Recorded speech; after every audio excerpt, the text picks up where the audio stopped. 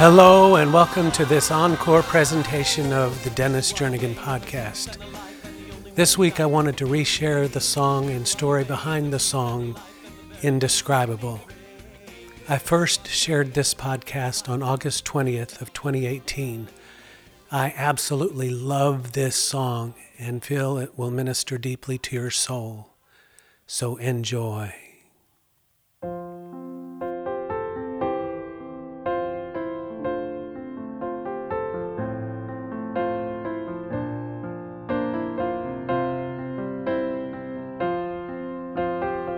Welcome to the Dennis Jernigan podcast.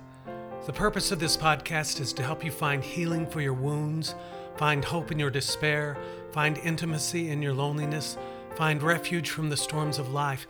Basically, to help you find a deeper walk with Jesus. If there's one thing I know after having lived all these years is that God wastes nothing. Not our sorrows, not our wounds, not even our failures. Hi. I am your host, Dennis Jernigan, and today we're going to be talking about the story behind my song, Indescribable. That song is from the Recording Days of Awe.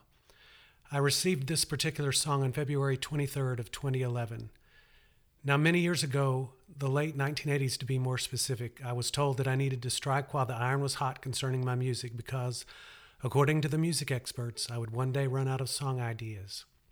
In that moment, I felt the person speaking had just limited the God I know. Because the God I know is the God of the universe, who is so vast and so immense and so immeasurable that I will never come to the end of discovering who he is. Never. The older I've grown, the more that has proven to be the case in my life because life has a way of drawing me near to God for the answers I need to live an abundant life. The God I know is indescribable as far as my human ability to convey is concerned. That's the truth. This particular song came in the midst of a horrible spiritual battle, though. As one grows older, the enemy comes with a whole new barrage of lies. This particular battle came in the form of, you're no longer relevant. You are a dinosaur. You cannot compete with the younger sound, etc., etc., etc. And that was just from the Christian side of things. To add fuel to the fire, I received some very hurtful responses to my testimony telling me I was doing more damage than good during that same period of time. Now, while I expect the world to respond the way they do, it still does not lessen the sting. And the older I get, the longer it takes me to recover, it seems. More and more I understand the sufferings and persecution Jesus spoke of in relation to proclaiming the gospel. Whether my feelings immediately align with the truth or not, I always begin and end with the truth. This truth is the truth. God is good. God is in control. Whether I live or die, I am his. I am his child, and I am an overcomer. That's all settled. This song came as a gift from the Lord to get me through this particular battle, just a few days before my 52nd birthday. I worship him regardless of how I feel and regardless of my circumstances. Knowing him is absolutely worth it all. It's worth the struggle. Knowing him to the degree I do, I've come to realize I have merely skimmed the surface of all he is. Just skimmed the surface, the tip of the iceberg, a drop in the ocean. That's the basis of this song. My prayer is that the Holy Spirit would inspire you to know him even more intimately as you sing this song to him. Let me read this from 2 Corinthians 4, verses 8 through 10, and then let's worship. We are afflicted in every way, but not crushed. Perplexed, but not despairing, persecuted, but not forsaken, struck down, but not destroyed, always carrying about in the body the dying of Jesus, so that the life of Jesus also may be manifested in our body. Who will separate us from the love of Christ? Will tribulation, or distress, or persecution, or famine, or nakedness, or peril, or sword? Just as it is written, for your sake we are being put to death all day long. We were considered as sheep to be slaughtered. But in all these things we overwhelmingly conquer through him who loved us. For I am convinced that neither death, nor life, nor angels, nor principalities, nor things present, nor things to come, nor powers, nor height, nor depth, nor any other created thing will be able to separate us from the love of God, which is in Christ Jesus our Lord. That's Romans 8:35 through 39. Let's declare that as we worship with this song. He is indescribable. How can one word describe something indescribable? How can one idea convey a thought beyond imagination? How can one touch express something indefinable? How can one simple step of faith bring me face to face with you? You are indescribable beyond imagination. You are indefinable, the God of all creation. You can take impossible, you can make it possible. You are more to me, more than I can see. Who am I before you? You alone have made me. I worship and adore you. You alone have saved me. You are indefinable. You are indescribable. You alone are God.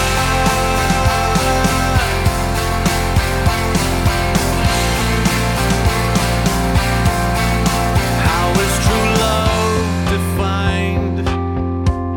But by the laying down of life, something too amazing, far beyond my human comprehension. How can one find true life except to find it they must die? I find it so amazing that a holy God would die to bring redemption. You are indescribable beyond imagination. You are indefinable, the God of all creation. You can take impossible, you can make it possible. You are more to me, more than I can see. Who am I before you? You alone have made me. I worship and adore you. You alone have saved me. You are indefinable. You are indescribable. You alone are God. You are indescribable beyond imagination. You are indefinable, the God of all creation. You can take impossible, you can make it possible. You are more to me, more than I can see. And who am I before you? You alone have made me. I worship and adore you. You alone have saved me. You are indefinable. You are indescribable. You alone are God.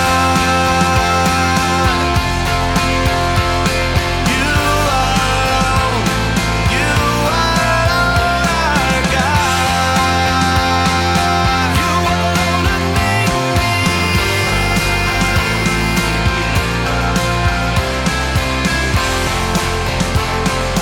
You alone have saved me. You alone are God. Father, we thank you for your presence with us. Thank you for your immeasurable, immense character, your nature, just who you are. Thank you that we'll never come to an end of discovering more about who you are and what that means for us as new creations in Christ. Let us bear this in our minds and our thoughts and our attitudes as we go about our day to day. In Jesus' name, amen.